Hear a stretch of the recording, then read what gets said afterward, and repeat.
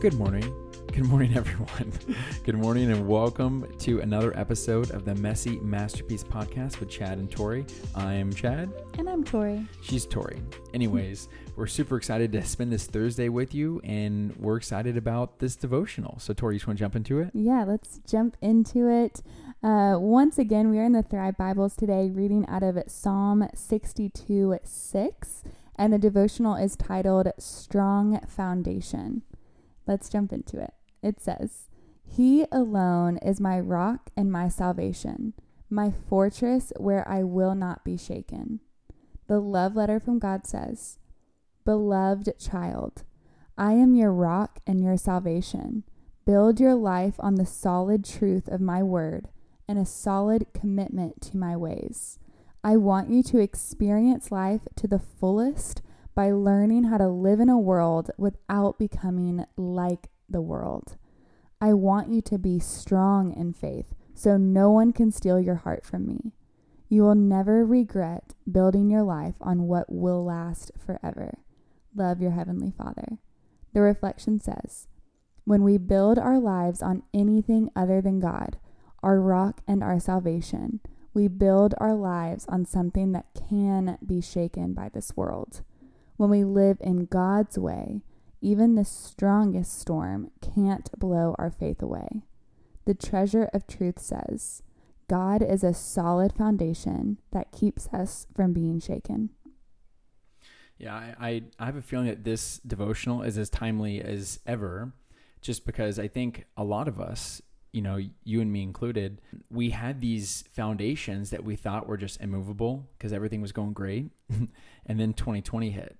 And then it was really a period of testing, a period of trials, and a period of learning new things. And that's something I really admire about David, is that whenever he cries out and he says, "He alone is my rock and my salvation," it just makes me think of all the different times I've substituted something else for God as my salvation. And I think that when we were in that period for the past several years of just like growth and things going well, I think we started to depend on God less and less and less. And we started to kind of count on things like our relationships, our bank accounts, our careers, our charm, our whatever it may be, to be the things that we really count on to bail us out of a problem. I won't speak for everyone, but our problems were smaller than normal, smaller than 2020 at least, right? And so it really wasn't until the boat got rocked that we had to risk stepping out into the water to see, oh, wow, is God going to give me a firm foundation to stand on in this craziness? And for me, this was just such a sobering reminder that, wow, no matter how good or bad things are, I need to look at God as my foundation, and He alone is my salvation. Yeah, that's so good. And I was actually just talking to my friend Riley on the phone, and she was telling me about this dream she had the other night and how there was a crazy storm raging, but she in the dream was this huge tree, and the roots were so deep that the tree was shaking and some of the leaves might have been falling, but she was steady. And I feel like that's what God's asking us to do. He's saying, like, build your life and grow your roots so deep in my word and my truth, so that when the storm comes, which it will, we all know that storms come, that's not changing. But when they do come, we won't be shaken because we know who God is and who God is for us. Chad and I talk about this all the time, but sometimes the closest we ever feel to God is in our most desperate moments for Him. And so I don't know where you're at right now. Maybe you're in a season of waiting for Him to show up, or maybe you are in a season of growth. Just make sure that everything you are building your life on is rooted in His truth and on Him. Yeah, because that's exactly what David is saying here in the Psalm. I think sometimes we think about King David, and we think about David and Goliath, and then we think about, him being king. And we think about these situations, but we don't actually think about, wow, there was a large period of his life where he was being chased to be murdered, and he was running, right? And so there were so many experiences where David was just crying out to God for help. And this specific Psalm, he says, "Let all that I am wait quietly before God, for my hope is in Him." I just want to break that down really quick. you only hope for something when you really need or want something. That's what your hope is in, right? Otherwise, you wouldn't have hope for it. And so David, his circumstances weren't the best. His situation wasn't the best. And so I want to encourage us all that whenever things are not the best, we need to be meditating on God's word. We need to be saying these things and repeating them, that God alone is my salvation. He is my rock. He is my refuge. He is my helper. For where does my help come from? And so these are the things that we need to turn to, because just like what Tori said, we're going to experience hard times. And how's that quote go?